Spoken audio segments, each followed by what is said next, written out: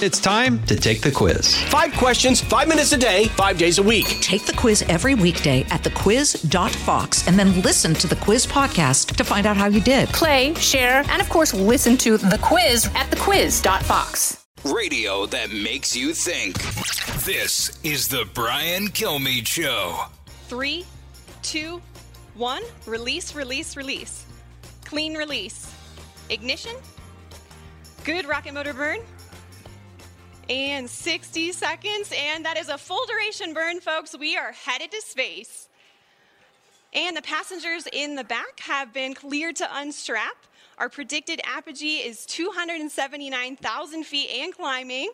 It's going to initiate a backflip for Spaceship Unity. This is normal. We want those windows pointed down towards the Earth to maximize that incredible view. There it is. It happened.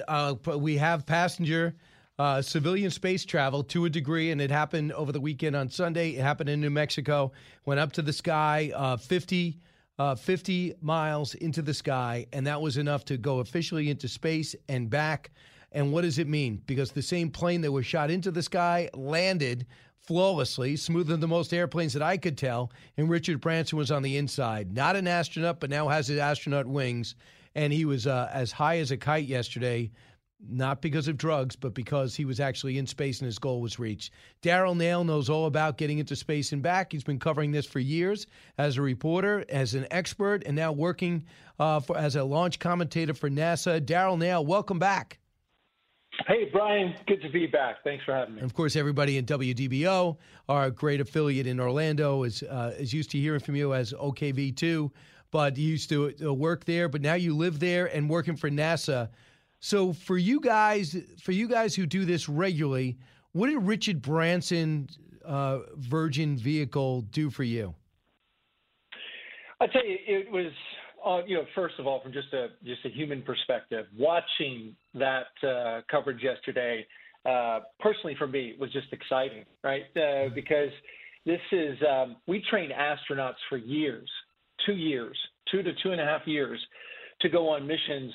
And my understanding is that, in order to fly on one of the Virgin Galactic space planes, it doesn't require that kind of training. And so what it does is, not only was it exciting to see, but it feels like it opens, it's the dawn of the space tourism era. It feels like it's going to open that up for all the rest of us eventually. Now, to be sure, these vehicles that are flying now that the billionaires are building, from what I've seen, they cost a fair amount. But ultimately, that cost will come down.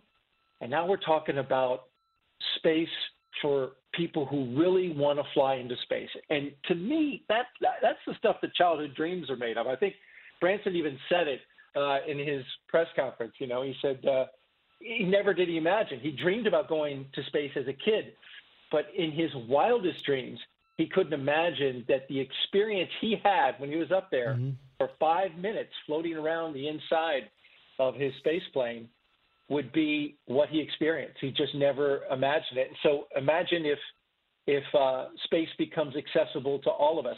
This is the beauty of these billionaires investing in space. It increases access.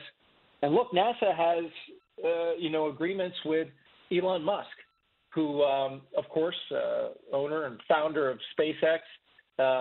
We rely on them to get our own astronauts up to the International Space Station and back. And we're going to start bringing Boeing online as well. So there's a lot of benefit to, I think they were called space barons by a columnist for a national newspaper. Maybe that's an appropriate term for them. I think in the end, we all benefit, Brian. No, I hear you, Daryl, and it gets interest because the hardest thing is for the American people who are everybody's budget conscious, cutting budgets. Oh, let's just cut space because we're not going to miss what we don't have yet. It's not like we're going to say we can't go to Mars anymore. No, well, we've never been at Mars. We sent a probe up there. Then America's attention turns to it. But when you spend all of a Sunday, and that was the number one story, and then next week Jeff Bezos is going to say, I'm going to go higher, and I'm going to blast off more traditionally. I'm not going to be launched from a plane or from a craft that was already in the air. Now all of a sudden we have debate, and then we wonder when we can do it. We understand that if we're to believe Richard Branson, I don't know why we wouldn't, he's got about 60 customers who have paid $600,000 for the right to be in space for a very short time, to have that free fall and to be able to look through the glass down back at Earth. Is that worth it? Well, apparently it's worth it to them. I can only tell you this from what our astronauts say when they come back from space. And it's consistent, Brian. Almost all of them say the same thing. After going up to the International Space Station, which is 250 miles above Earth's surface and orbit around the Earth, they come back and they all say pretty much a variation on this theme. And that is, when I was up there and I looked back at Earth through the windows of the International Space Station, and I saw this little blue marble, out in this vast blackness of space, it really helped me appreciate a couple of things. And usually it's two things that they say. Number one, first of all, you see this world without borders. There are no lines drawn in that you can see from that vantage point. You see one Earth, you see one planet. The second thing is they see a place that is fragile, right? You look to the horizon, you see that thin blue atmosphere. It looks thin from up in space. And you think, space is inhospitable to human life.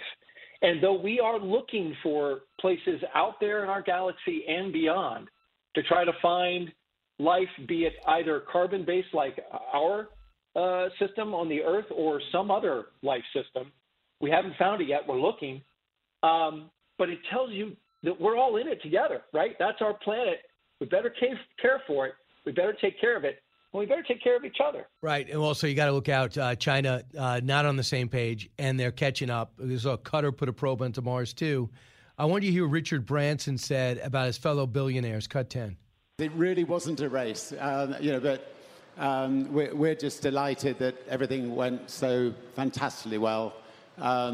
We wish Jeff the absolute best, and the people are going up with him during his flight.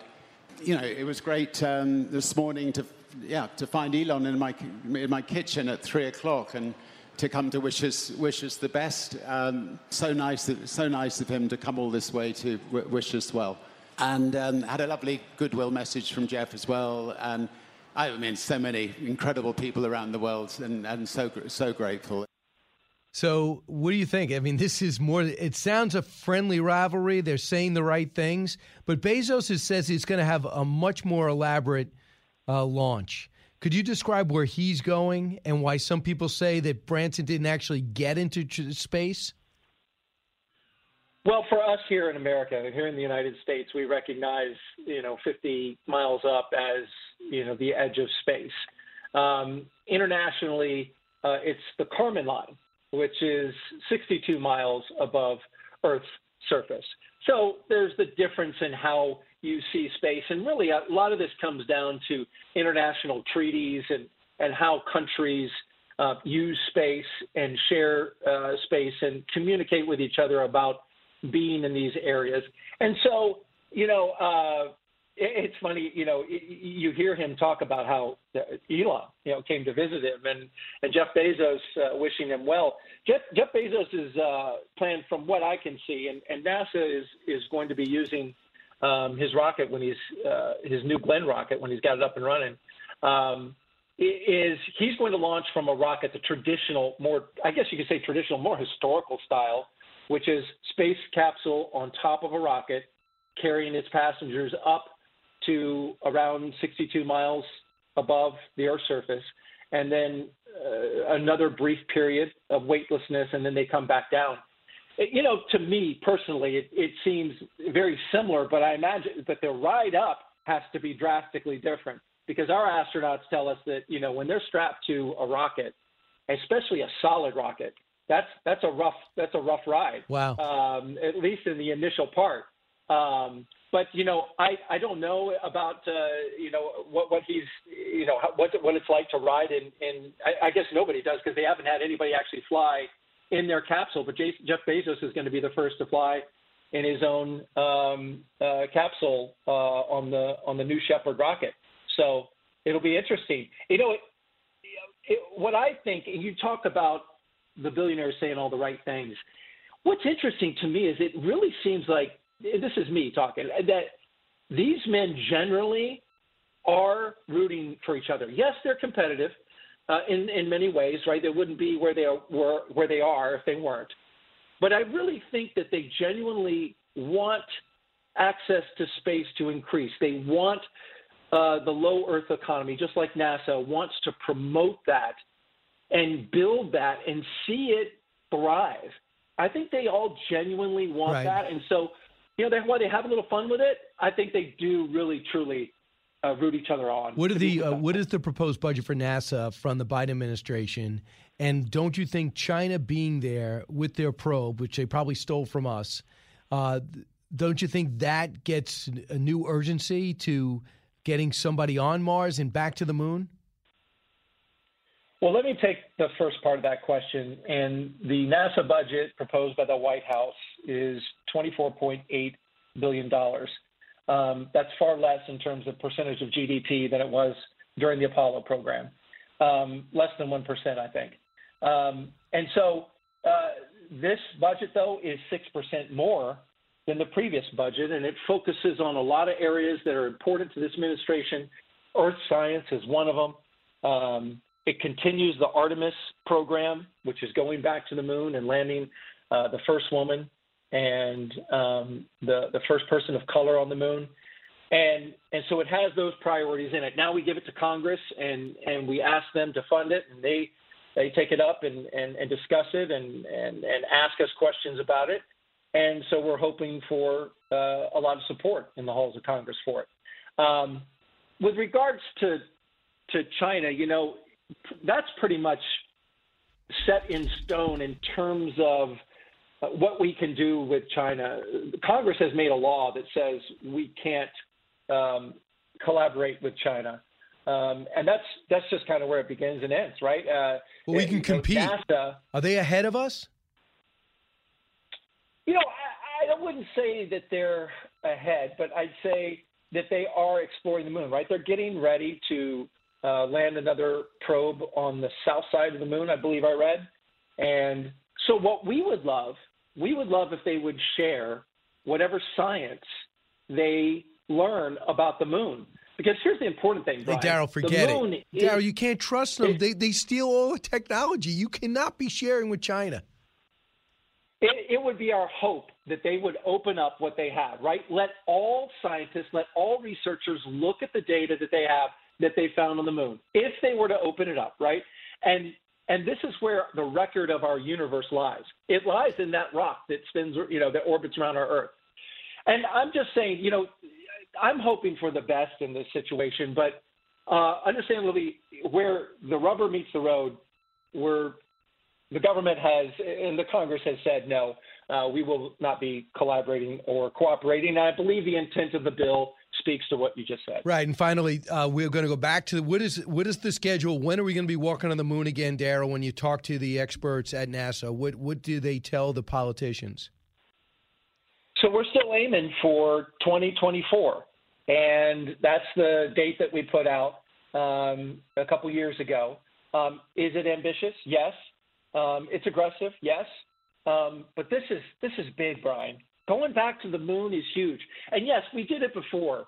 But now technology has advanced so much that we're now taking new technologies and implementing them into this rocket and spacecraft that are going to help us.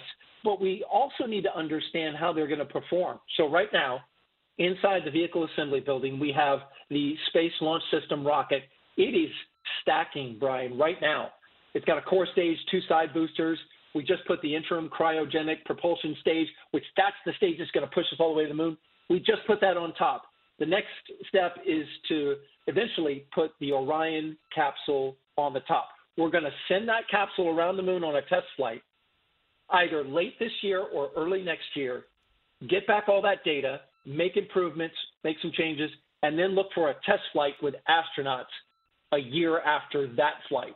And then the hope is by the third flight that we put astronaut boots on the moon in 2024. And now, of course, it's space. It's hard. Schedule may slip, but that's at least what we're targeting in this moment. That's good. And can you imagine with the video quality we're going to have now compared to the 1960s? It's going to almost feel like we're there. Darryl, thanks so much. Can you imagine? Yeah. We'll talk to you next week after Jeff Bezos does it, all right?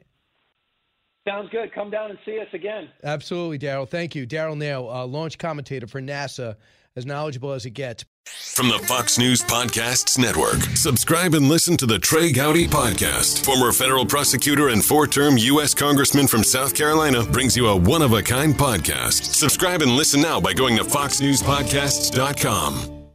Listen to the show ad-free on Fox News Podcast Plus, on Apple Podcast, Amazon Music with your Prime membership, or subscribe wherever you get your podcasts.